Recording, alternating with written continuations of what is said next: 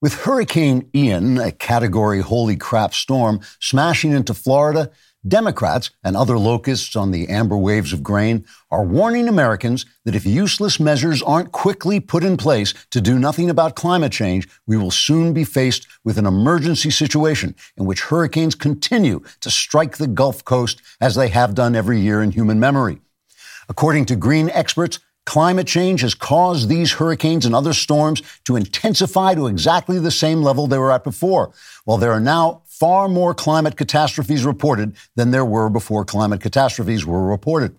As a result, whereas in the 1920s, nearly 500,000 people were killed in climate-related disasters, last year, that number rose dramatically to 7,000 people.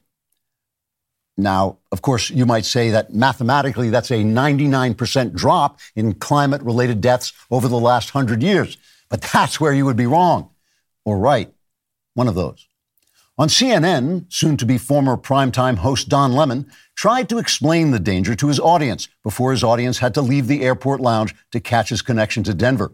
Lemon said, quote, "I grew up in Florida, and I'm making my very serious face. So I can say with complete certainty that these storms are getting worse. In fact, I can pretty much say any garbage I want with complete certainty since no one's listening anymore anyway. I'm not even sure these cameras are still on. Why would they be?" Unquote. Lemon then wept quietly until he was carried off the set to make room for his replacement, a life-size cardboard cutout of Brian Stelter, who was in turn replaced by one of those battery-operated monkeys that play the cymbals and will host CNN's latest show, Reliable Battery-Operated Toys. As the hurricane approached the coast, climate activist Al Gore delivered an impassioned speech to the hotel masseuse he was chasing around the room. Gore said, quote, "We must follow the science through a cartoon forest of the imagination into a gleaming city of make-believe. Because if we fail to act soon, my most dire predictions will come true and the world will be destroyed 10 years ago. Now, come to Papa, you little minx, and give me my special massage." Unquote. President and venal houseplant Joe Biden, speaking to a collection of mops in the broom closet he accidentally walked into, said, quote, "My Inflation Reduction Act will make hurricanes a thing of the past as well as the present and future. And while the Inflation Reduction Act will do nothing to reduce inflation, it will spend $369 billion on programs that will bring temperatures down by statistically zero sometime in the 22nd century.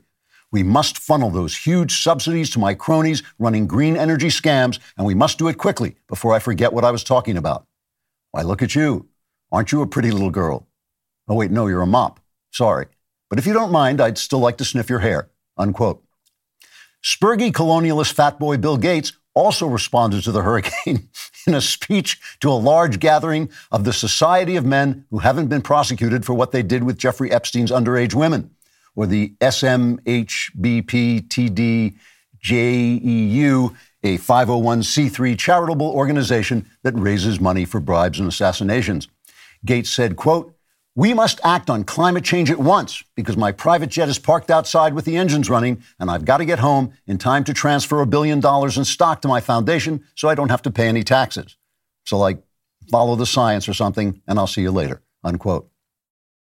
The calls to follow the science multiplied after the hurricane winds grew so strong they blew Dorothy's house from Kansas to the fictional land of Oz, or possibly the World Economic Forum, where she was surrounded by drunken dwarves in ridiculous costumes, or possibly the World Economic Forum, who danced around her in circles, singing in high-pitched voices, quote, "Follow, follow, follow, follow the science.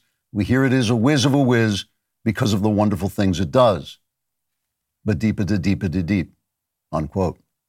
And after all, if you can't trust imaginary drunken dwarves, sex criminals, and old men with dementia, then you can't trust climate change activists at all. Trigger warning, I'm Andrew Klavan, and this is The Andrew Klavan Show. I feel hunky-dunky, life is tickety-boo.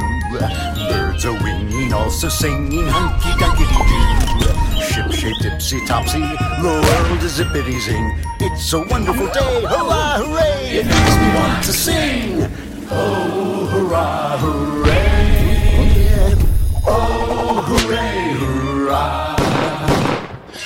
All right, here we are once again laughing our way through the fall of Western civilization. I've got some really interesting things to talk about today. a lot of the stuff we're seeing, the crazy reaction to Hurricane Ian, the transgender butchery, the FBI's corruption, the panic about Italy's new prime minister, they're all traceable back to one kind of idea. And so we're going to talk about that idea. We've got some very smart ladies to talk about with us. Meg Basham is going to make her monthly appearance on the show. And a lady I just discovered named Emily Finley, who's got some really important stuff to say on why democracy isn't democracy anymore. This is a great time to subscribe to the show, leave us a 5-star review. Very important to us. It really helps. And if you go on YouTube, you can subscribe to my personal Andrew Klavan YouTube channel, where you will get exclusive material if you ring that little bell. And every time you ring that bell, you get tintinitis, and it lasts for the rest of your life. Also, if you leave a comment that is just disgusting in its racism and its sexism and any kind of ism or phobia you might want to display, we will read it on the air as being a perfect part of the show. Sam M. says, as torturous as the Klavanless week is on my psyche, I have survived most of this year by binge reading his back catalog of excellent thrillers and crime novels. Now that I'm almost done with my reading marathon, I'm not sure how I'm going to survive next year. I guess now seems about as good a time as any other to just die. Well, you could do that, or you could pre-order A Strange Habit of Mind, the sequel to When Christmas Comes. I just signed, I was in New York this week, had a really busy week in New York. I was with Eric Metaxas at Socrates in the City. That was a great experience. I went to the Manhattan Institute, where they gave the first City Journal Awards to Bill Barr and Heather McDonald. And then I headed down to Mysterious Bookshop, where my publisher is, and signed about 500 copies of Strange Habit of Mind. Go on their website if you want to find out how you can get one of those copies. If you already pre-ordered a book, buy another one from them as well. But if you've already pre-ordered a book and you want it signed, I'm putting up on my website. It's not up there yet, but it will be up there soon, how to get it signed if you already pre-ordered it. But please do that. It's important. The series is going to be absolutely great, and it won't exist at all if you don't pre-order and buy the book. You have heard me talk about how important it is to have a VPN to protect your online privacy. I have one on all my objects, but choosing a VPN you trust is equally as important. I like to research my sponsors, and I only recommend brands to my listeners that I believe in, and I can say with full confidence that ExpressVPN is the best VPN on the market. Here's why. ExpressVPN doesn't log your activity online. Lots of cheap or free VPNs make money by selling your data to advertisers, but not ExpressVPN. They even developed a technology trusted server that makes their VPN servers incapable of storing any data at all. I've tried many VPNs in the past, and they can sometimes slow my connection, but ExpressVPN is always blazing fast and lets me stream videos in HD quality with zero buffering. I don't even know it's there most of the time. What really sets ExpressVPN apart from the others is how easy it is to use. You don't need any technical skills to set it up. Just fire up the app and tap one button, and you are connected. It's not just me saying this. CNET, Business Leader, The Verge, and many other tech journals rate ExpressVPN the #1 VPN in the world. Protect yourself with the VPN that I use and trust. Use my link, expressvpn.com/Klavan today, and get an extra 3 months free on a 1-year package. That's expressvpn.com/Klavan. Visit expressvpn.com/Klavan to learn more. Many of you are saying, how do you spell VPN? You're not smart enough to do this. You have to learn how to spell Klavan, too. It's Klavan. So on this show, obviously, we talk a lot about the culture, by which I don't mean just the arts, but the ways we behave, whether we go to church or not, whether we get married or not, whether we're faithful in our marriage. We talk about the Overton window, the things that you're allowed to say and you can't say. And we all remember Breitbart's favorite phrase, politics is downstream from culture. And there are other people who point out, I think rightly, that culture is sometimes downstream from politics. Like if you have the Obergefell decision that says that gay marriage is a right, it's going to follow that you're going to get a lot of extremism, a lot of people suing guys who won't bake a cake for you, or the transgender craziness is unleashed. So that's politics having an effect on culture. But at a moment like this, when an epoch is ending, and it's the post-World War II epoch is ending, the baby boom era is coming to an end, the Reagan era, they're all ending at once, and a new epoch, which I will call the internet epoch, is seeking to come to life and to find a way. There's a way in which politics and culture become one thing. Politics becomes an outward expression of the sort of yearning of the human heart for a new way, a new life. And these things happen from time to time, maybe once a century. You get a moment like this where there's just going to be a shift in culture that will be expressed politically. And so I want to discuss a bit of the cultural meaning of the politics we're seeing. I pointed out that I think that the culture of Europe from about 1500 to 1915 was the cultural high watermark of humankind. I think whether you're talking about Mozart or Shakespeare or Michelangelo or the German philosophers to the founding of the United States, which is also comes from Europe, especially Britain. Europe, in the midst of the usual human bloodshed and atrocity and all the wrong things, produced greater art and ideas than at any time since ancient Greece, and definitely greater than ancient Greece because of the flow of Christianity into those ideas. That culture died in the bloody convulsions that began in 1915 and ended in 1945, World War I and II, that destroyed that culture, and it was over. And a lifetime later, which is where we are now, the ramifications of the death of European culture are kind of becoming clear to all of us, not just to the human mind, but to the human heart. It takes a lifetime. It takes a lifetime before these catastrophic changes actually take effect in people's minds. So it's not wrong to think, it is wrong to think we can throw that culture aside, just throw the past aside, throw aside everything we learned, and now we're so much wiser, now we're woke, and we're going to just throw all that stuff away. You have to keep the good things that gave us, all the things that people say Western culture didn't do, like they say, well, it was racist, there was slavery, there was atrocity. All those things are things we learned through Western culture, through European culture especially, that we wanted to move away from. But you can't just throw out the past. The past is where we came from. It's who we are. It's what we've learned, and you want to keep it. Pope Benedict XVI once wrote, when memory is poisoned, mankind has likewise been poisoned. I think we're seeing that on the left, these people who say they're woke and all the things that came before are going to go away and we're going to invent a new world. But it's not wrong to try to devise new ways forward to use the gifts you got from the past in the future.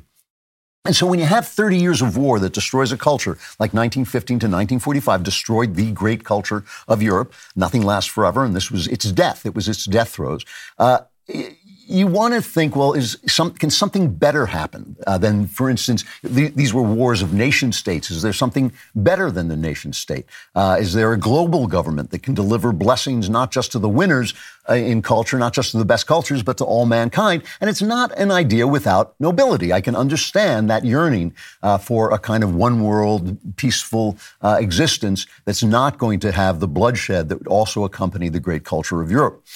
What I think we're beginning to see now, and why things are getting so ugly and desperate, is that idea, that idea of global governance is a false direction. It's another path to concentrated power. The limited government of the U.S., the fact that we've had a legally limited government, has created the illusion that government is benign. The governments are not benign. The limits on government are benign, and they make government seem benign.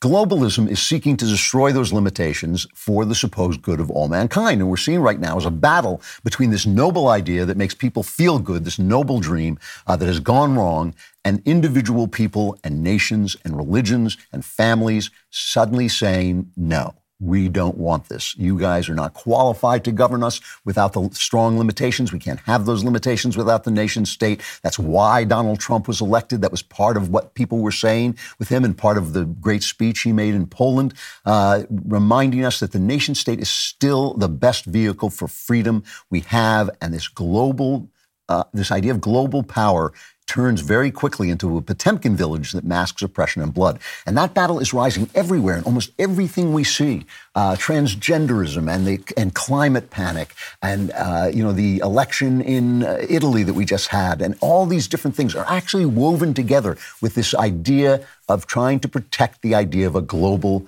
government, a global governance that simply is not going to work. And what we see now is the right wing rising to say no. We see it rising overseas. It's going to be rising here soon, I'm pretty sure. And so let's talk about the ways these things are bound together. So I'm going to be all over the place this autumn. I'm going out of the country. I'm going around the country, and it's just a busy time. You want to know you can rest easy while you're traveling. You want the protection of Ring Alarm. Ring, that's the video doorbell company that lets you talk to anyone who comes to the door wherever you are. But now Ring also makes an alarm. It's an award-winning home security system with available professional monitoring when you subscribe, and it's incredibly easy to install. They've also changed the home security game with Ring Alarm Pro. You should go pro because Ring Alarm Pro is a whole home security with available professional monitoring when you subscribe to Ring Protect Pro. Ring Alarm Pro combines a security system with a fast Wi-Fi router for home security and network security in one device. Plus, with a Ring Protect Pro subscription, you get professional monitoring for the ultimate peace of mind. If anything happens, professional monitoring will call you and can request emergency services. This fall, every season, whether you're across the country or across town, rest easy if you've got Ring Alarm Pro. To protect your home, go pro with Ring Alarm Pro and learn more at ring.com/Klavan. That's ring.com/Klavan. How do you spell Klavan? I'm glad you asked. It's Klavan. No E's. I just make it look this easy. There are no E's in Klavan.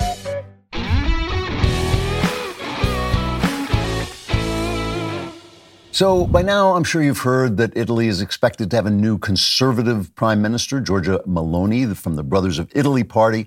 The way it works, she's won 26% of the vote for her party, and another right-wing coalition has 44% of the vote, so she's expected to be the prime minister. Now, Italy, like Europe in general, is having these economic problems, especially hugely high energy prices, and our press is immediately saying, well, that's because of Putin's invasion of Ukraine. And Putin's invasion of Ukraine was wrong. Putin's a bad guy. We shouldn't make excuses for him or for what he's doing. But the problem is this green energy push has put Europe in Putin's power. There's Putin in the driver's seat, as Trump warned it would do to the UN in 2018, and the Germans laughed at him. Here's just a clip of Trump in 2018. Reliance on a single foreign supplier can leave a nation vulnerable to extortion and intimidation.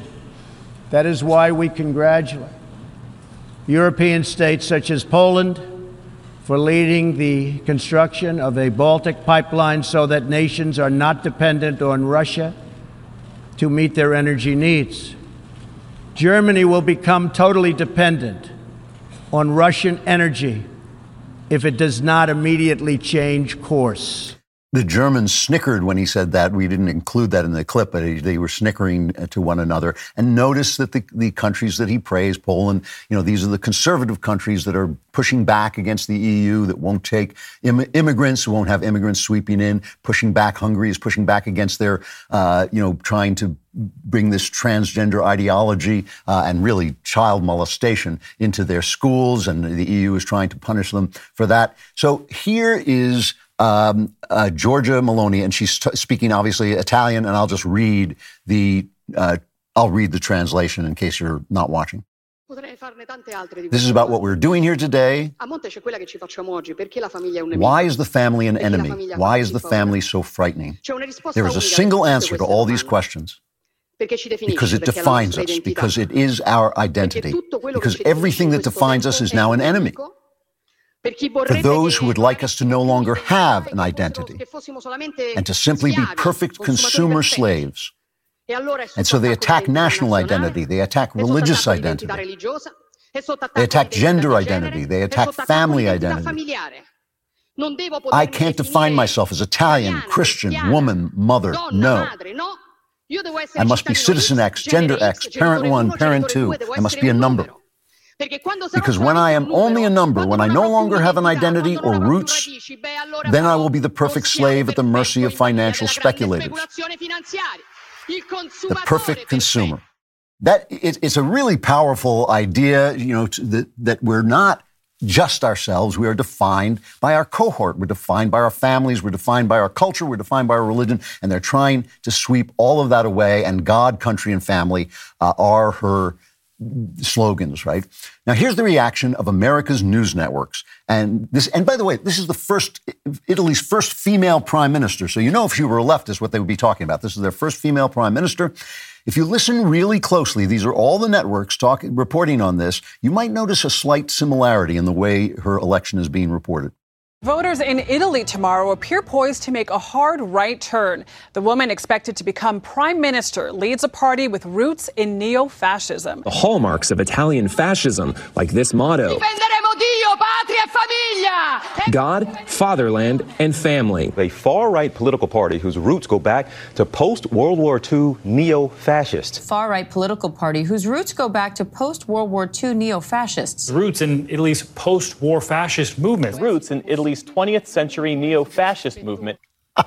It's not like, they just pass one script around. It's like those three weird women in the Greek myths who have one eye and they pass it around. That's our networks, our news networks. They have this one eye in which they see everything from a left-wing perspective and they pass it around. CNN has the former liberal prime minister of Italy, Matteo Renzi, on. And this is an amazing clip. This is actually an amazing clip because imagine this happening in America. You actually can't. So here's a liberal. He opposes her and they ask him if she's a fascist. And this is what he says. Personally, frankly speaking, I was against Giorgia Meloni. So I'm not the best friend and we grew up together in politics, but we are and will be rival always. At the same time, I think that is not a danger for Italian democracy. She is my rival. I'm rival. We will continue to fight each other, but the ideas are now there is a risk of fascism in Italy is absolutely a fake news. Fake news, yeah. So here's a guy who says, I oppose her. I'm against everything she's for. She's a conservative. I'm a liberal. She's not a fascist. The Wall Street Journal, in their editorial page, says Miss Meloni is a career politician. She's been vocal in defending Parliament's prerogatives against encroachments by the executive branch, which is the opposite of fascism, obviously. She owes her victory, at least in part, to opposing the government's management of the COVID-19 pandemic, which included draconian lockdowns, the most authoritarian policy Italians experienced in generations since World War II. So she is not a fascist. She is a member of the NAF party, not a fascist, elected by people who were reacting to the oppression of experts, right, which went all throughout Europe and the United States and many states in the United States. Now, obviously, you may recognize the way she's being treated as the same way we are being treated here, right? I mean, those of us who believe in freedom, who believe in individual freedom, who believe in religious freedom, who believe that people should be able to train their own children in matters of sexuality and morality, that teachers who haven't really taught our children how to read very well should not be going in there and showing them, talking about their sexuality, should not be having gender, cross-dressing and transgender shows in front of these little kids. All of us are being called, well, here's a Grabian montage of the way we are being talked about in the press. And this is not just the left-wing press. This is the press in general. Cut 3. This means war. That is where we are. We are at war with these people. These folks are evil. There is an ultra-right MAGA contention in this country that wants to overthrow the U.S. government. It is a danger to our democracy. It is a danger to our way of life. The MAGA movement is a threat. The extremists that we're dealing with every single day, we've got to kill and confront that movement. Clearly, this is a literally call to arms. Obviously, Republicans, I think, are the biggest threat to democracy. We don't separate right-wing extremists and Republican Party anymore. I see this as a party, a MAGA party that no longer is confident that they can win elections with votes. And so now they're seeking to enact their political will through violence. This is literally what conservative white folks do when they don't get their way. They turn violent. Today's GOP is no longer a political movement. It is a fascist movement. So we're going to talk to Megan Basham about some of the FBI's actions and who is the fascist here. And we're going to speak to Emily Finley about why democracy is threatened by people voting, why these people keep saying why that democracy is threatened by people voting. She has a really, really interesting take on this. But this is not just rhetoric. This is not just rhetoric. In North Dakota, a man named Shannon Brandt, 41 years old, got into an argument with an 18-year-old boy, Kaylor Ellingson, at some kind of street fair. And Brandt decided that Ellingson was part of what he called an extremist Republican group, got in his car and ran the boy down with his car and killed him under the influence of alcohol, apparently. Now, I want you to remember when we're talking about this, he ran this boy down and killed him. This is an 18-year-old boy. I want you to remember Charlottesville in 2017. A right-winger ran his car into a left-wing protest and killed one person and injured many people, went to prison for life, as he well deserved. And there followed the great canard that Trump said there were good people on both sides when he was talking about other people who were discussing whether a statue should be legally taken down or not. He was not talking about these people. And that became a canard that Joe Biden still spreads that lie. This guy Brandt, who ran this boy down, was released on $50,000 in bail, right? And so, of course, the media was outraged. No, the media was not outraged. According to Newsbusters, MRC Newsbusters, since September 18th, the morning and evening shows on the networks as well as MSNBC have been silent on this act of political violence. CNN covered it briefly on Friday's New Day for 1 minute and 45 seconds. And according to a search of CNN.com, the online version of the liberal cable network allowed just one story. This is real violence being caused by real rhetoric, or at least let's just say it's not being helped by real rhetoric, and silenced, erased. This boy wasn't just killed, he was erased by the press, right? This is how the left regards the ideas of God, country, and family. Because let's face it, that's what we're talking about: freedom. We're talking about we want to be free. We want to worship our God. We want to follow our morals. We want to teach our children what we believe, not what some, the clerisy believe. We want to have a country that's not governed by the UN, that's not governed by international, panels and people who don't get elected like the EU or just installed. We want our family to be our family. We want our identities as the new prime minister or presumed prime minister of Italy is saying. Now, words like God, country, and family, they can be used to disguise evil things. Any words like hope and change can be used to describe evil things. But there's just no denying that the people who are against God and against the nation and against family are the people who locked us down for 2 years to keep us from catching cold and told us we were all going to die. These are the people who want to butcher our children, who think it's absolutely fine if a 16-year-old says she thinks she's a boy to cut her breasts off, her healthy breasts off. I mean, these are the people who perform drag shows for these little children and pipe illegals into the country. Incredibly lawless. That's a totally lawless thing to do. These are the people who want us to panic about the climate. Because they got us into this energy situation in the first place, which is getting these people elected. So what's so terrible? If we're really talking about the freedom to worship God, which is in our Constitution, if we're really talking about our love of family, which is a standard of human life and certainly free life, if we're really talking about love of country, where all these systems, these freedoms are preserved, why are we so afraid of this? So I know this guy named John Fonte. He is with the Hudson Institute. And John he's a brilliant guy, and he knows more about political movements and their history than anyone I have ever met in my entire life. I mean, it is just remarkable. You can name any person that you know. I was listening to this guy or read a book by this guy, and he knows exactly the strains of where he is in the history of political movements. So I asked him, is this woman in Italy, is she a fascist? And he said, no, what she did was she took over a party, which does have its roots in fascism, because it's easier to take a party over and maintain the party than it is to start a new party. And then they banished all the bad guys, and now they are just a conservative party. Now, the other thing about John Fonte, he's with the Hudson Institute, I think I mentioned that, is that he's kind of a visionary. And you may not have heard of him. And the reason, in fact, a colleague of his at the Hudson Institute just said, a lot of people have heard of Francis Fukuyama, who wrote the book, The End of History.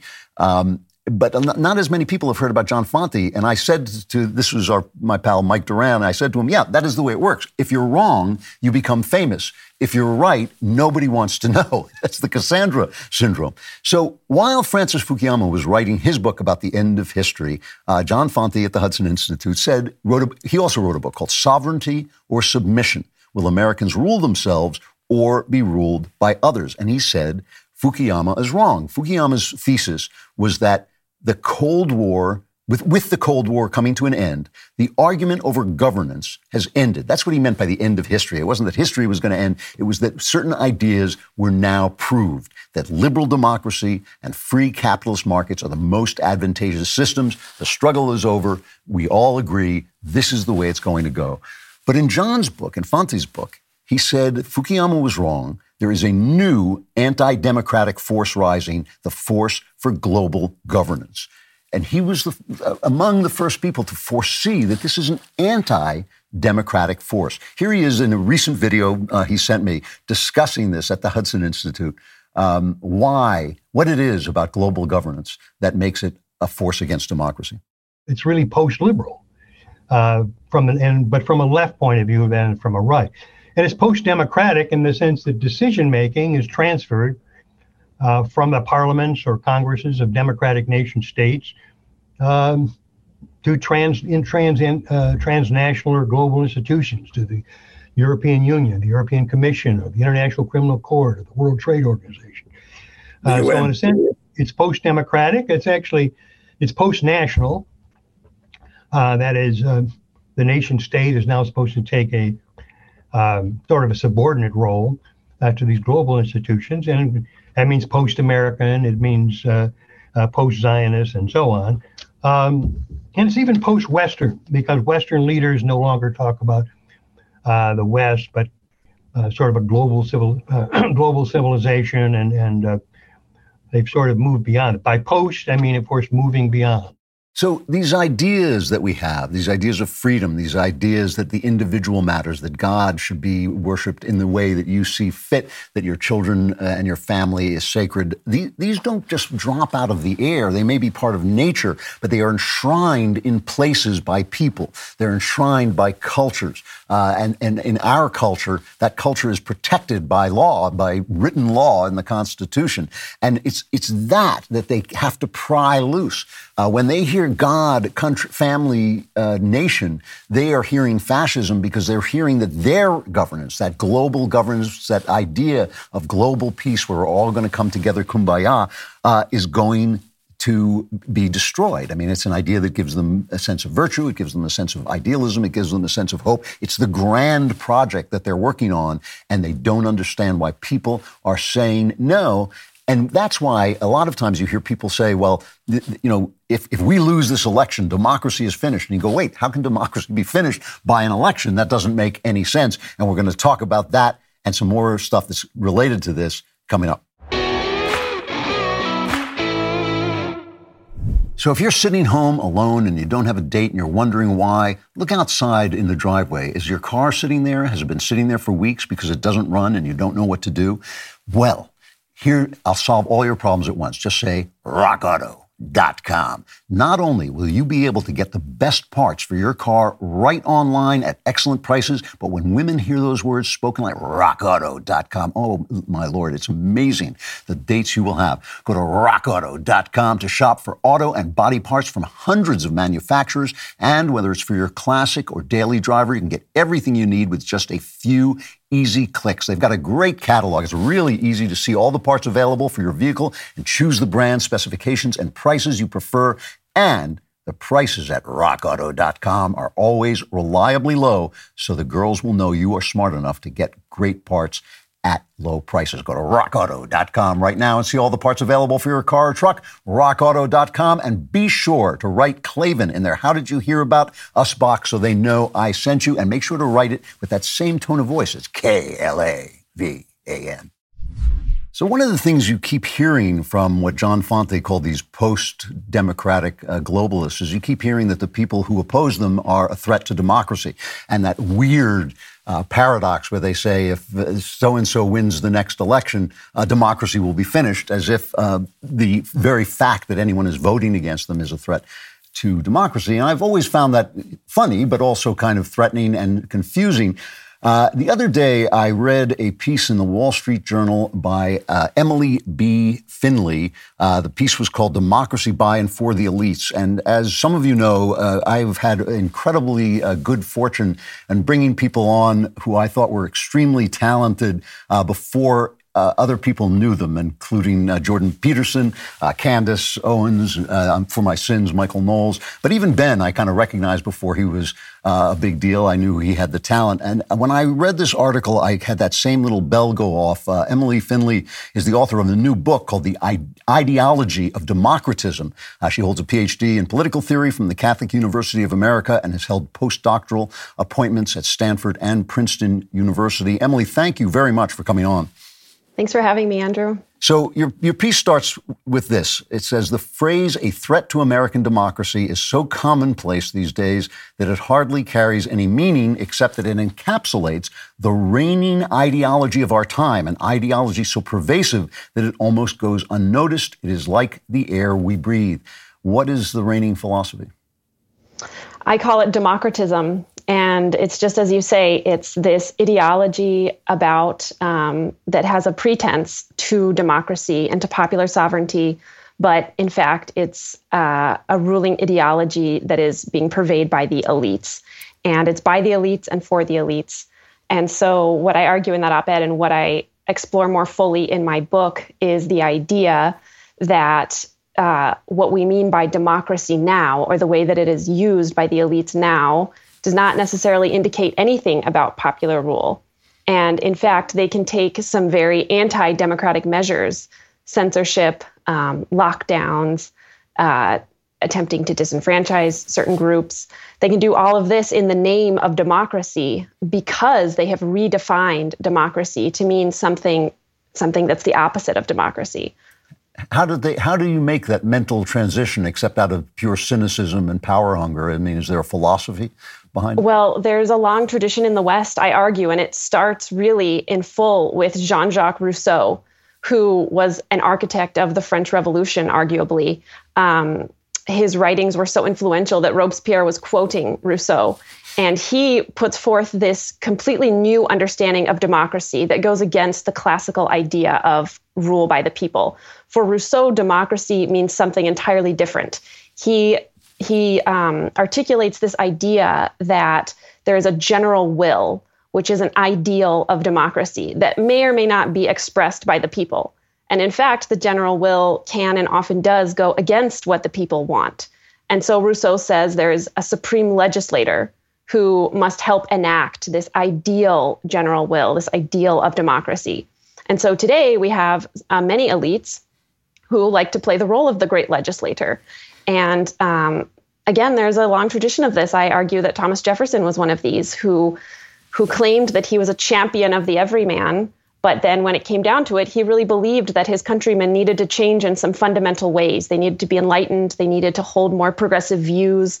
He believed that the central government ought to help to shape the people in what he believed was a way toward this new progressive ideal. Woodrow Wilson is another, FDR. There are many, many thinkers who contribute to this ideology. It's so pervasive. In my book, I mention a Catholic thinker. This is so far and wide that even the Catholic Church that was traditionally resistant to these ideas of Rousseau, even it has come under the influence of democratism and of this idea. George W. Bush is one, and I argue that Barack Obama and the current president is a democratist. So just so I'm sure I understand this, what we on the right might call the narrative, when we complain that the clerisy and the movie industry and the academy and the news media have this narrative that even they think is what people believe, and which they manage to convince the politicians who are surrounded by them is in fact what the people believe. It's kind of purposeful. I mean, they don't mean to be lying. They mean to be telling us what we would think if we were the people we should be. Is that a fair description? Exactly. And so you heard so many times after the 2016 election that the people who voted for Trump were voting against their own best interest. If only they knew better, if only they were acting rationally, they would never have elected Trump, is what we were told. And so this plays right into the ideology of democratism, because there is this assumption that there is an ideal will of the people. And when the people are acting against that ideal, they're acting against their own best interest without even knowing it. And this is what the democratists say. And so I think that a charitable view is that the democratists don't even really quite realize what they are doing. Because, again, this is so pervasive within Western thought. It goes back to Rousseau, and it can be traced all the way to the present. So that was actually my next question, though. When Hillary Clinton, she calls all these people deplorables, and they now Joe Biden's calling us semi-fascists, and yet if they win an election, then they're is what they're thinking? I mean, I know you can't speak for them, but do you believe that they're thinking along the lines that you're talking about, or they simply don't understand what they believe? I mean, do they think, well, if they only knew what they're supposed to be, they would vote this way, and since they didn't, they have done the wrong thing. They have voted against democracy. Is that a fair assessment? Yeah, I think it is. They have voted against democracy in the sense that democracy with a capital D has become an ideal. And it is complete with all sorts of assumptions about human nature, about the family, about sexuality, about the way that we ought to live. In very fundamental ways, their beliefs play into that. And so this democracy with a capital D is ahistorical, it's an ideal, and it's something that it's a way that the elites want the world to look, and they call it democracy. But it's really not democracy if it doesn't have any meaningful input from the people. You know, one of the writers you mentioned in your article was de Tocqueville, and you know he had this habit of being right about everything. He's a very, very strange, visionary writer. But he had this idea that ultimately our freedom and our democratic government would be reduced to what he called an immense and tutelary power. I don't know if reduced is the right word, but it would be transformed into an immense and tutelary power. Can you talk about that a little bit? What was he trying to warn us about? Why was he saying that was going to happen? Tocqueville, he saw the American fetish around equality as something that would work to our detriment down the road, and that there would be the crushing of meritocracy and of merit in the name of equality as an idol that Americans worshipped. And so in the name of that idol, we would not want to seem elitist, and we would not want to elevate the true elites based on things like virtue and moral character. And so there was this confused elevation of people who were, it sounds cynical, but out for power and out to take the reins from the people in the name of administrative efficiency. And Tocqueville, he predicted this soft despotism that wasn't going to be the hard totalitarianism that we saw in the 20th century, but it was just going to be the enervation of the American people. They just wouldn't really care about rising to positions of leadership. And I think that's... The guy was right about everything. Yeah, he very prescient. We're talking to Emily B. Finley. Her book is The Ideology of Democratism, which I'm really looking forward to reading, having read this brilliant article. The other thing that I've been talking about today is the role of the family and specifically of women in the eyes of the globalists, the way the family sort of gets in the way of the globalist dream that they are going to bring this immense and tutelary power to fruition all around the world. We're watching in Iran as these incredibly brave women stand up to what is clearly an oppressive, rule. But at the same time, we're seeing here an attempt to sort of eliminate women, even eliminate women as a category, but certainly to take from parents, mothers, and fathers the right to, to teach their children what they believe and to pass on their culture and their morals to their children. What is it about women that gets in the way of all this? How are we supposed to feel about what I heard you recently refer to in the old term of women's liberation? How are we supposed to feel about this? Because obviously, as Americans, we want women to be fully enfranchised. But at the same time, there does seem to be a problem here with who women are and the role they play. Yeah, it's just like the word democracy. It carries a lot of weight and it really plays to the imagination. And so when we hear, the need to liberate women, we think, well, of course, women should be liberated. We don't want them to be oppressed. But really, this idea of women's liberation from its inception with the Soviets, this was one of the first points of legislation with the Bolshevik Revolution in 1918 was to essentially try to legislate away the importance of the family. And so we see that in all revolutionary movements. It's one of the first things that's done is to remove the children from the care of their mother and father. And that sounds extreme, but look today at the public school system. Hey, for free, a school bus will come, pick up your kids, take them, keep them after school. They're there all the time. And who's going to have more influence over the kids when they're there for 40, 50 hours a week or something for some children, you or the children? And so it's such a powerful tool of states, of the state or of anyone seeking regime change, is to break up the nuclear family, get the mother into the workplace, claim that that's her way of being liberated to go work for, a corporation for 40 hours a week, right, and take her kids away from her and say that that is liberating her. And then her kids are raised by something else. They're raised by whatever the ruling ideology is in the free school system, the free government school system. So how then are those of us who love freedom and who love actual democracy and, a democratic republic, how are we to regard these women in Iran who your heart just, kind of leaps out toward them as they're tearing off their headscarves and things like that? And one of them was killed for violating the morals clauses, and they can't go out without male escorts. How are we supposed to approach the question of women in our society so that we both have the respect for them as full human beings in our system of rights, but also realize that maybe the differences between men and women are essential to our freedom?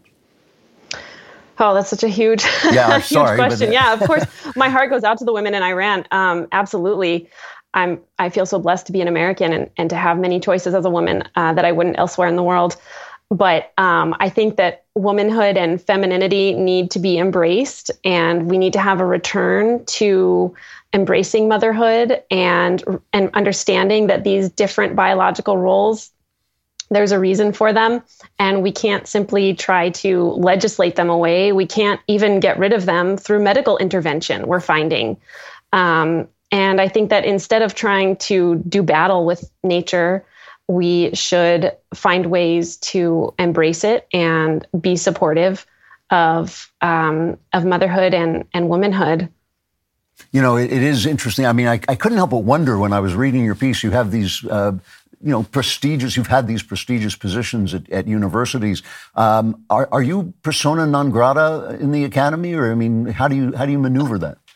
Yeah, probably after this interview, I will be. Yeah, anybody who talks to me is out of work for the rest of their lives. The book, again, is The Ideology of Democratism. Emily B. Finley, you write extremely well, and you obviously have a great command of your information. I hope you will completely destroy your career by coming back and talking to me again.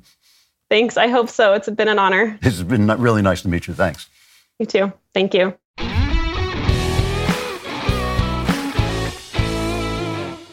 Another thing that's linked into this dream of global governance is climate panic.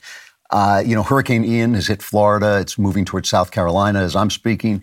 And I'm not belittling this storm. The storm did a lot of damage. There were some deaths.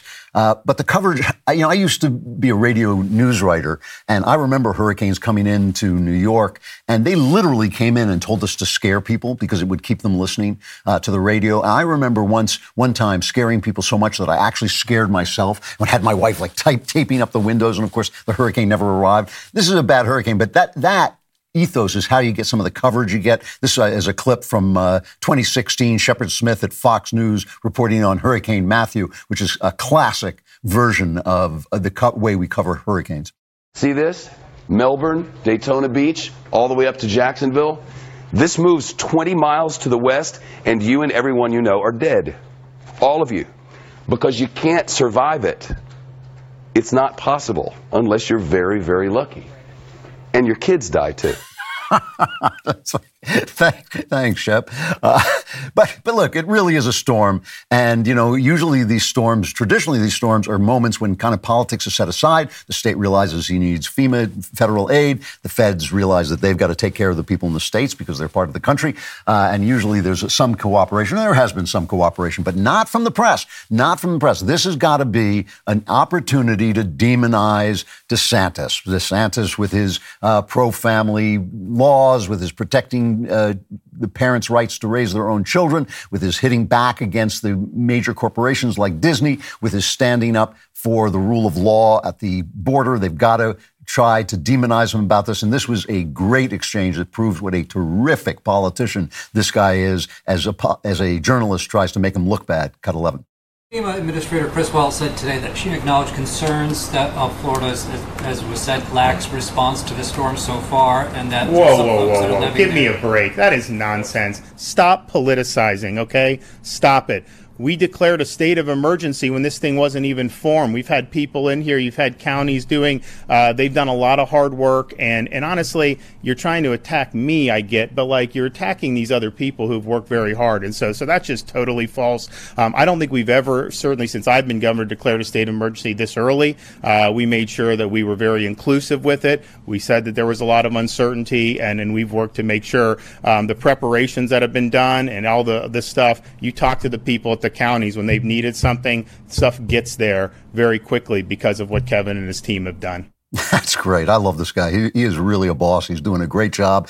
And doing the part of what a Republican politician has to do is he has to be able to bounce the press down the street like a basketball because they're corrupt and evil.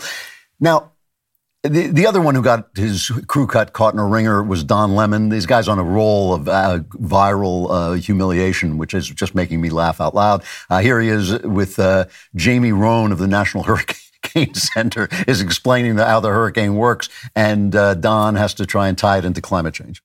What effect does climate change have on this phenomenon that is happening now? Because it seems these storms are intensifying. That's the question here. I don't think you can link climate change to any one event. Okay. On the whole, on the cumulative, climate change may be making storms worse, but to link it to any one event, I would caution against that. Okay. Well, listen, I grew up there, and these storms are intensifying. Something is causing them to intensify. Hey, don't give me your science, man. I grew up there, and I have a very serious face. But the point is this. The point is this, that there is a reason. There's a reason this climate change is such a juicy cause for panic. Here's Biden discussing it. Cut 31. Our commitment to tackling the climate crisis, which threatens all of us, we're seeing the consequences of climate change around the world very vividly, including in the United States right now. And I know your nations feel it acutely, and for you all, it's an existential threat. It's not an existential threat. There is no science saying there's no science saying that climate change is an existential threat. It's getting warmer. Human activity very likely has a role in it's getting warmer. Warmer temperatures will probably save lives because more people die of the cold than of the heat. But there'll be a cost in restructuring things, like on Martha's Vineyard. They'll have to let the illegals back in so they can build a seawall.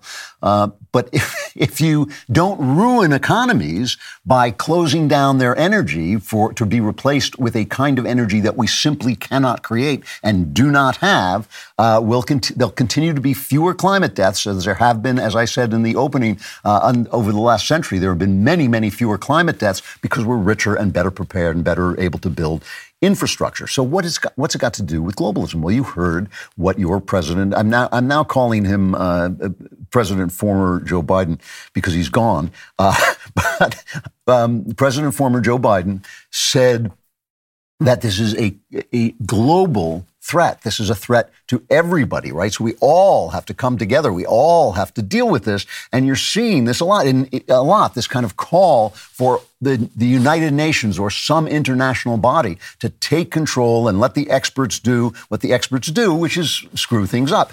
So the communist prime minister of New Zealand, who had just draconian lockdowns in New Zealand, had people being arrested for protesting the vaccines, just was forcing things down people's throats. She was at the UN saying the internet has to be controlled lest people should stop believing in this climate hoax. As leaders, we're rightly concerned that even the most light touch approaches to disinformation could be misinterpreted as being hostile to the values of free speech that we value so highly. But while I cannot tell you today what the answer is to this challenge, I can say with complete certainty that we cannot ignore it. To do so poses an equal threat to the norms we all value.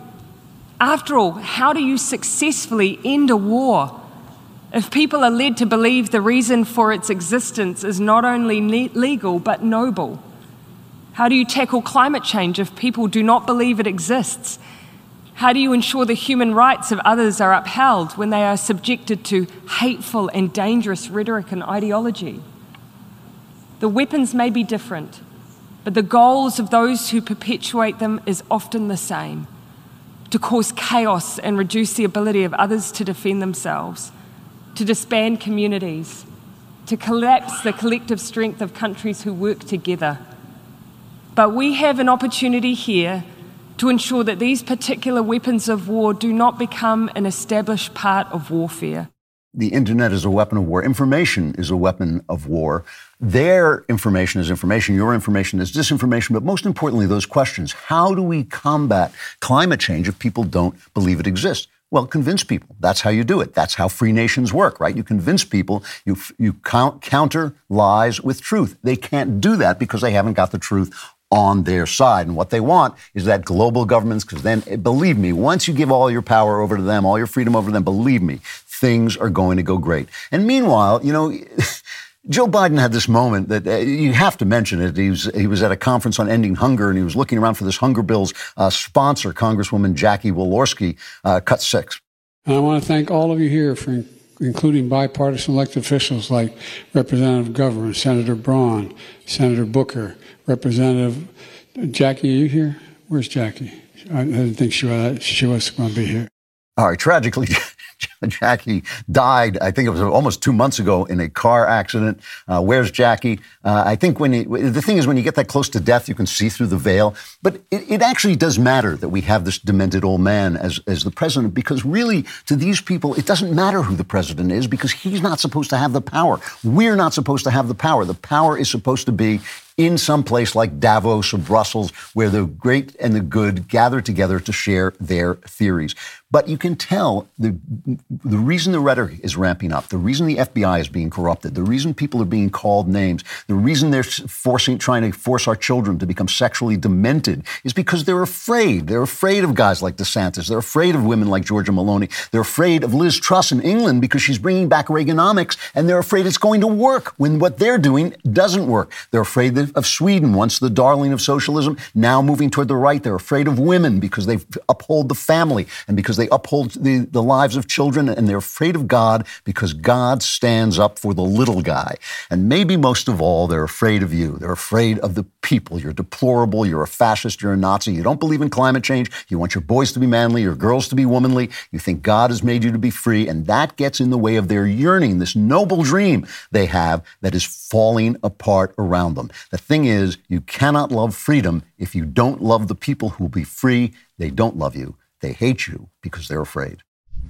There's been an important movement going on over the past few years. A lot of Democrats who are switching party affiliations. But that is nowhere near as important as those people who are switching from woke razor companies like Harry's to companies that actually stand for what they do, like Jeremy's Razors. We keep winning, and winning is a beautiful thing, which is why we want to encourage even more of it with the Jeremy's Razors contest for the car.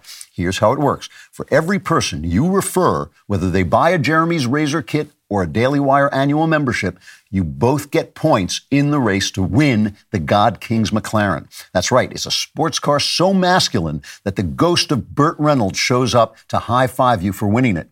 And if you refer enough people, that might just happen. And as someone with the most sophisticated audience on the Daily Wire, it would only be fitting if one of you were to win this beautiful car. To sign up and start competing, go to jeremysrazors.com/play. The race for the car ends on November 1st, so get in the competition today. See terms and conditions for complete details at jeremysrazors.com/referral terms. The program is open only to legal U.S. residents residing in the U.S. or D.C., excluding residents of Colorado, Connecticut, Maryland, Puerto Rico, and U.S. territories and possessions, and you've got to be 18 or older. Remember, friends don't let friends shave with woke razors.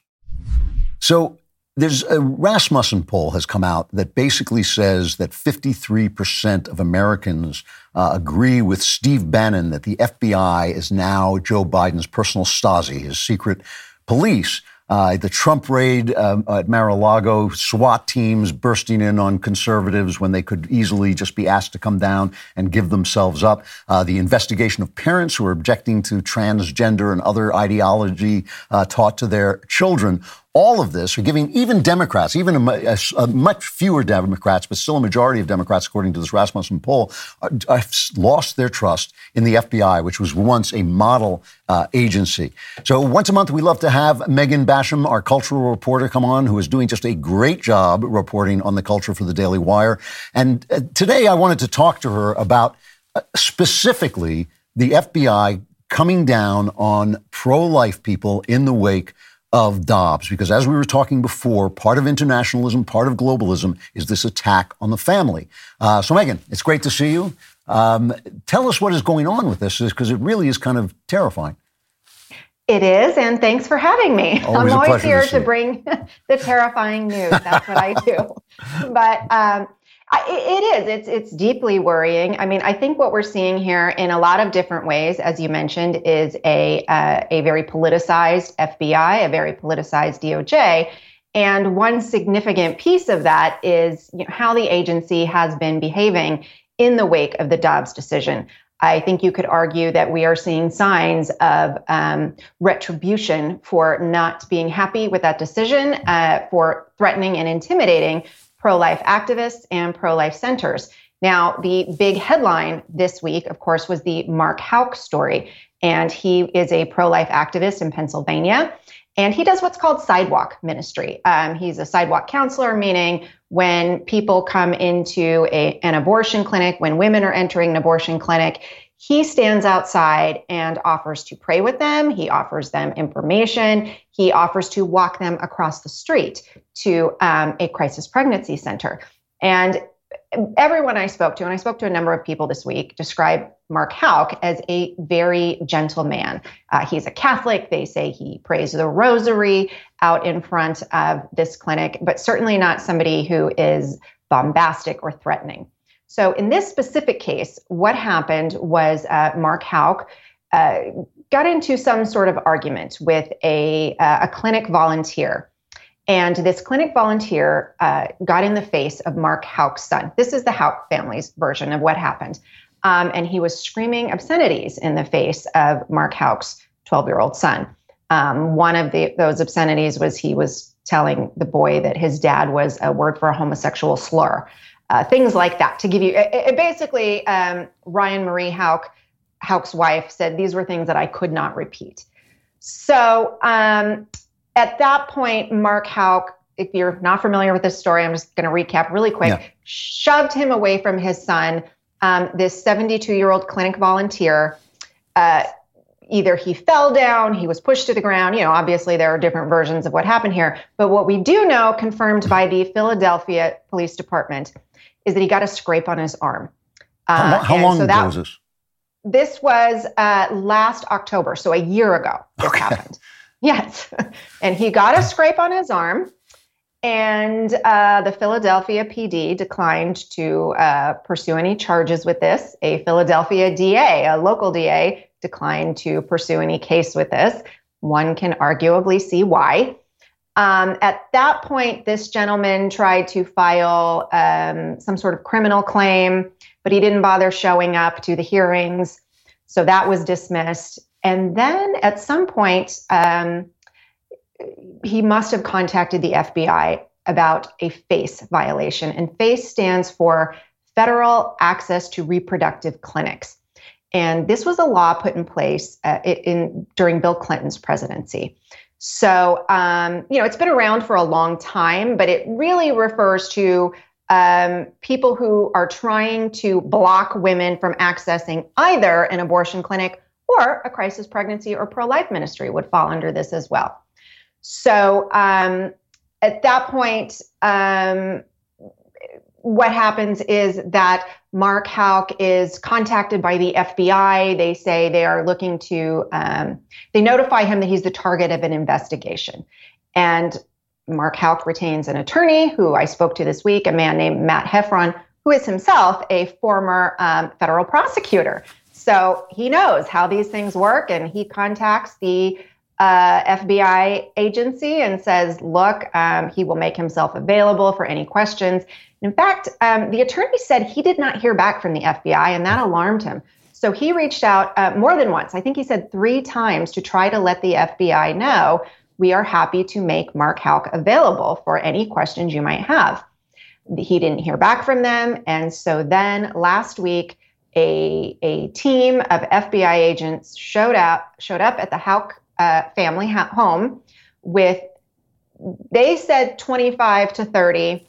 The FBI told Fox News, no, it was only 15. So, okay, only 15 armed FBI agents, and they did admit, yes, weapons were drawn, and they arrested Mark Houck and carted him off at 7 a.m. in the morning. That's amazing. That's amazing. Yeah, that's kind of the encapsulation of what happened. Yep. Okay. So at that point, I spoke to Houck's attorney, and what he told me is that he sees this as the weaponization of that FACE Act. This appears to be a rather flagrant political statement that they want to punish people like Mark Houck, who quite honestly is just a delightfully peaceful guy. He prays the rosary on the sidewalk. He talks to women and asks them if they'd like to go to the crisis pregnancy center across the street. And so the only thing that we can think of is that they want to send a message to the peaceful pro-lifers or anyone who disagrees with abortion. So is this a general thing when he says this, when the attorney says this? Is he referring to other cases or specifically to this? I mean, this is pretty dramatic. So. Right. And I think that's the most important point here, is that this is not isolated. So he mentioned to me that there are 3 other cases now that he's been contacted on, and that they are seeing a ramp up of this across the country with pro-life activists. I spoke to the executive director of a pro-life ministry in St. Paul also this week, who said that he has been doing this work since 1986. And for the first time ever, one of his sidewalk counselors was approached by 2 FBI agents, again, with questions about a FACE violation. So what he told me, again, they've never experienced this before, but they have noticed that these clinic volunteers have gotten very aggressive. He said they've always kind of done this sort of thing, but they've gotten very aggressive about getting in the face of people on the sidewalk and trying to provoke a reaction. And in our conversation, I kind of likened it to, in a basketball game, trying to draw the foul. And then, maybe you kind of flop on the ground, or you try to make a big show so that you can claim there's some sort of violation here. And so he felt like he had to send a note out to his people and say, look, whatever happens, don't engage with these guys. Don't respond to any provocation. Back off. Don't get involved with them. So that's a really important piece of this story. And another important piece of this story is that we have also obviously seen a lot of news about attacks on pro-life agencies, on crisis pregnancy centers. And these involve really dramatic acts, things like arson, firebombing, significant vandalism and threats. Those have been going on since May. There's a particular group known as Jane's Revenge who's really been involved with a lot of this. And it's important to note that the DOJ has made 0 arrests in those cases, even though they also fall under that FACE Act. So guys like Mark Houck, guys like this pro-life ministry in St. Paul, where they're just on the sidewalk offering to counsel people, they're being investigated. But the groups that are firebombing and committing arson against pro-life centers, so far, no arrests, no charges. Miranda Devine, who has been doing a really good job covering some of this for the New York Post, has a story this week about former FBI agents talking about how they would never go in to an arrest with a SWAT team unless they fully expected a hail of bullets to come out. Did you get to talk to Mark Houck at all about what actually happened when these guys came into his house?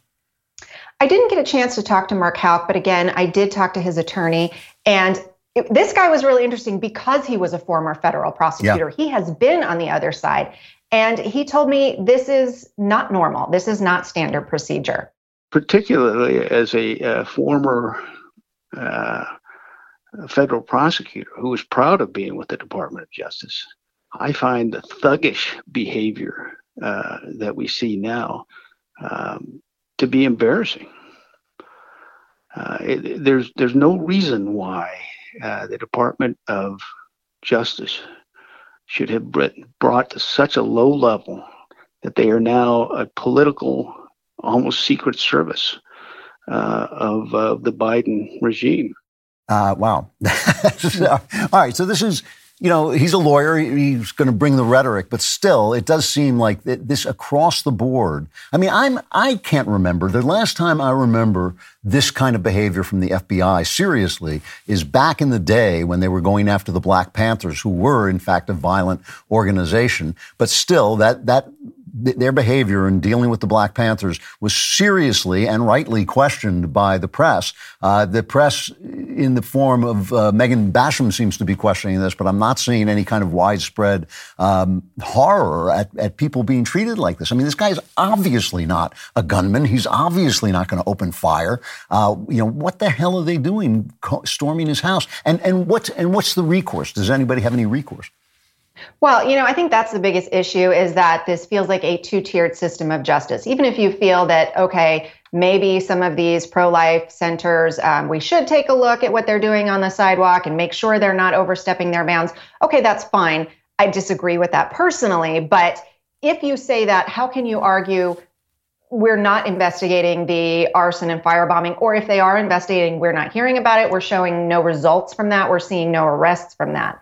And so what you do have, thankfully, are some organizations like the Thomas More Society, which is defending Mark Houck. They're defending a number of other cases. And that other pro-life activist who I spoke to in St. Paul, who was very concerned, he's one of them. And he's getting advice from the Thomas More Society and Liberty Counsel and some other conservative legal defense, and not even just conservative, but constitutional legal defense. We're very concerned about the politicization of the Department of Justice, of the FBI, of our authority figures. And so I think that is the big concern, is that, look, we're not a republic. If you have a king giving order to his minions and they're going after enemies, that's not the rule of law. But I remember, nobody said a word except on the right when Barack Obama called his attorney general. When his attorney general said that he was his wingman. He was the president's wingman when the attorney general is supposed to be independent. Nobody even said a blip. This has kind of been going on before Biden, too. Well, and that's one of the things that Matt Heffron, the Thomas More Society attorney, brought up, was that he said, look, this is not actually new. There was what he called sort of a secret abortion task force under Obama. And that was news to me. So that's another thing that I really want to look into. But so he said it's not new that was going on, but he feels that it's much more organized and it's much more ramped up and much more overt than they saw during the Obama administration. Like maybe there's a lack of fear now that they don't need to hide these things anymore. They're just kind of doing it out in the open. So that, if anything, is maybe the most concerning thing, knowing that there's no fear of public perception to just be doing this blatantly in front of, the view of the electorate. You know, it is terrible. You feel sometimes when you're ranting against the press, against the media, that it's a cliche and everybody rants against the media. Nobody likes the media. But the dishonest media that we have, the corrupt, ideologically corrupt media we have, allows this to go on, and they turn a blind eye. Nobody is really covering this except for Fox News and us. I mean, nobody is paying attention to this in the mainstream press. But it really is terrifying. And people are seeing it. If that Rasmussen poll is even close to correct, those are incredible numbers of distrust in what was once one of our most trusted law enforcement organizations. Megan Basham, reader stuff at the Daily Wire. It is absolutely terrific. That was a great job, Megan. Thank you so much for coming on with that. I appreciate it. Thanks for having me. So for those of you who are not subscribers, the Klavanless Week is coming at you like a train comes at Pauline when she is tied to the tracks. Soon you'll be gone. But in the meantime, we do still have the mailbag coming up to solve all your problems. And here it is. Jackie, are you here? Where's Jackie? I didn't think she was going to be here. Yeah! I knew that was going to be. I guessed that one. All right. From Jeff and Shannon. Dear Mr. Klavan of innumerable titles. Recently, my wife and I had an interaction with our 7-year-old son and 5-year-old daughter about gender norms that left us feeling like we agreed on the answer but couldn't properly articulate it. And we're eager to hear your insight. Our kids are objectively wonderful and absolutely adore each other and are nearly always playing together. My son joins in the dress-up. My daughter helps with his Legos. I have no problem with my son playing dress-up, and I know he's still too young to have any ideas about sexuality. So recently, we let them both pick out new backpacks for school, and my daughter immediately chose the unicorns prancing across the pastel landscape. My son then picked a butterfly pattern, which if I had to guess, was targeted at girls. My wife and I both felt that he would be better off with more traditional boy pattern backpack. When he asked why is a pattern okay for girls but not for boys? We couldn't quite find the words. My mind went to not wanting him to be bullied, and really I don't want a gender-confused society to see him and potentially target him for indoctrination. Is there a better answer? Is it right to encourage little boys to pick masculine things or generally to encourage kids to conform to traditional gender norms? In the end, we found other options, including a space-themed backpack that my son liked even more. Thank you for sharing your perspective and wisdom, and we appreciate all you do. Listen, you're absolutely right about this. And no, you should not feel bad at all about encouraging your children to conform to traditional gender norms. And of course, there's a difference between your understanding of what's going on and their understanding. They're little kids. They don't need to know all your reasoning about things. And you're right to be worried about bullying and about targeting from these sick groomers who are now so pervasive in the teachers' unions. You're absolutely right about it. Listen, part of gender is performance. There's no reason written on the stars why I wear a pair of pants and a girl wears a dress, right? We perform our gender because we consider our gender a gift from God and also a responsibility. We think that certain, responsibilities come with being a man and a woman, and that those responsibilities are good for us and good for one another and actually are a gift that we are given. We understand that each person is going to have a personality which sometimes comes into conflict with that gift and with those responsibilities. But we believe that in the tension between our individuality and our roles, something creative happens. And so we embrace the nature of the world that was created by God. There's absolutely no reason why we should turn that aside except to let leftists destroy us.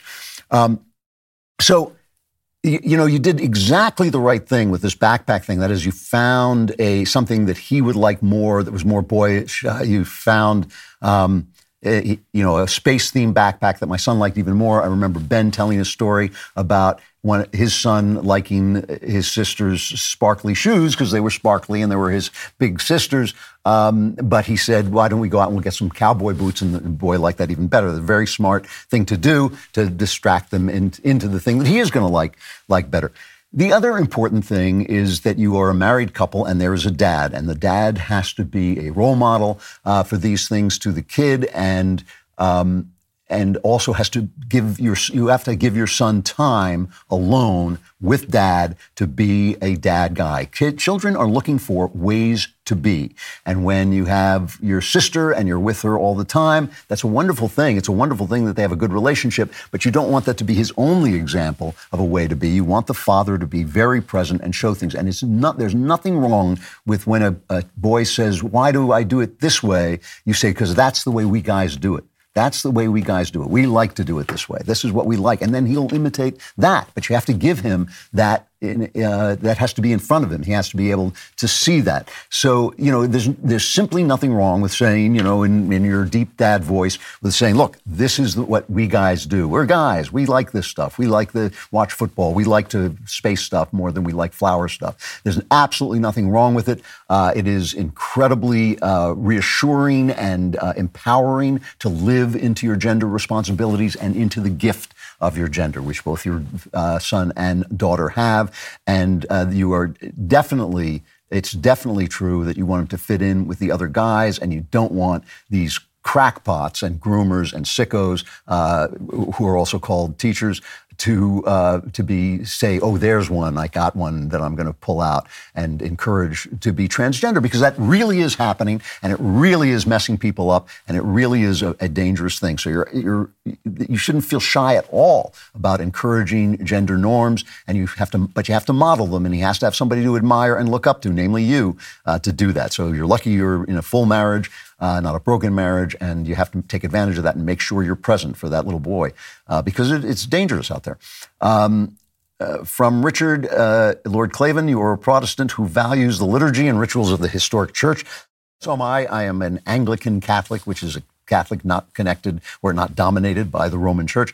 Why do Catholics so often belittle and demean Protestants as backward simpletons who think it's just me and Jesus and don't understand theology or church doctrine? I often listen to Catholic radio and find the pride and vainglory of the hosts regarding anyone outside the Roman Catholic Church off-putting and unchristlike. Why the hostility? Thank you for your unique and invaluable voice, and may God richly bless you. Well, thank you for that. Listen, I don't want to just call out the Catholics. This is a problem across the board.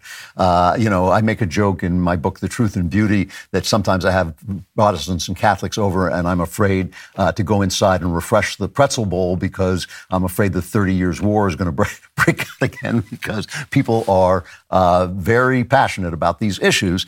And I don't blame them. I think it's important to know God and to know God truly and to not get lost in doctrines that are false.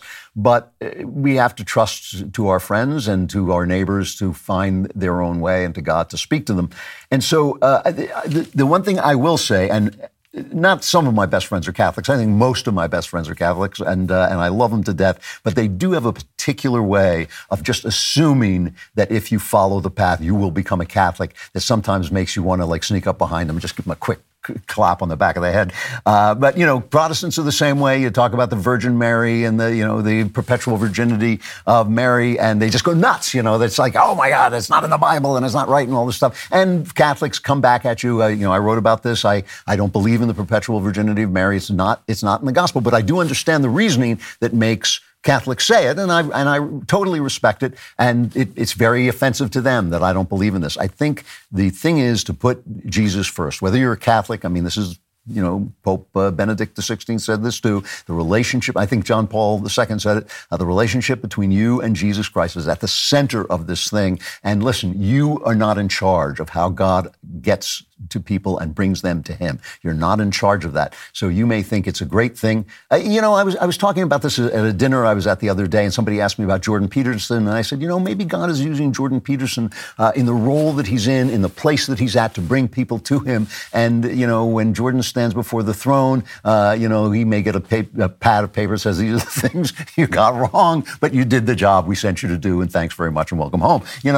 We just don't know. We don't know how God is using us, and God is using different ways to bring us to him, and we should be just a lot less certain and a lot less, what's the word I'm looking for, a lot less aggressive in pushing our beliefs on other people. But it's not fair to say it's just Catholics. So Catholics and Protestants have been going at it since 1500, and I assume they're going to continue to do it. We should do it with a little bit more grace.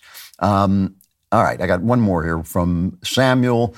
Frustrated and enraged by the lies, the lust for power of our leftist elites, their shrill virtue signaling as they proceed with a gross disregard for the consequences of their actions and the lives of their fellow human beings is especially grating. The dragon in me wants to see their arrogance and smugness replaced with fear and suffering. How do I and anyone else who feels the way I do fight and defeat their evil without succumbing to hatred and desire for vengeance myself? Thank you. It's a really good point. I always say anger is the devil's cocaine, which doesn't mean that there's no such thing as righteous anger. It means that anger is not righteousness, and it is very addictive because it makes you feel virtuous, and it makes you feel powerful, and it makes you feel like you are, in the war for the good, and everybody else is evil.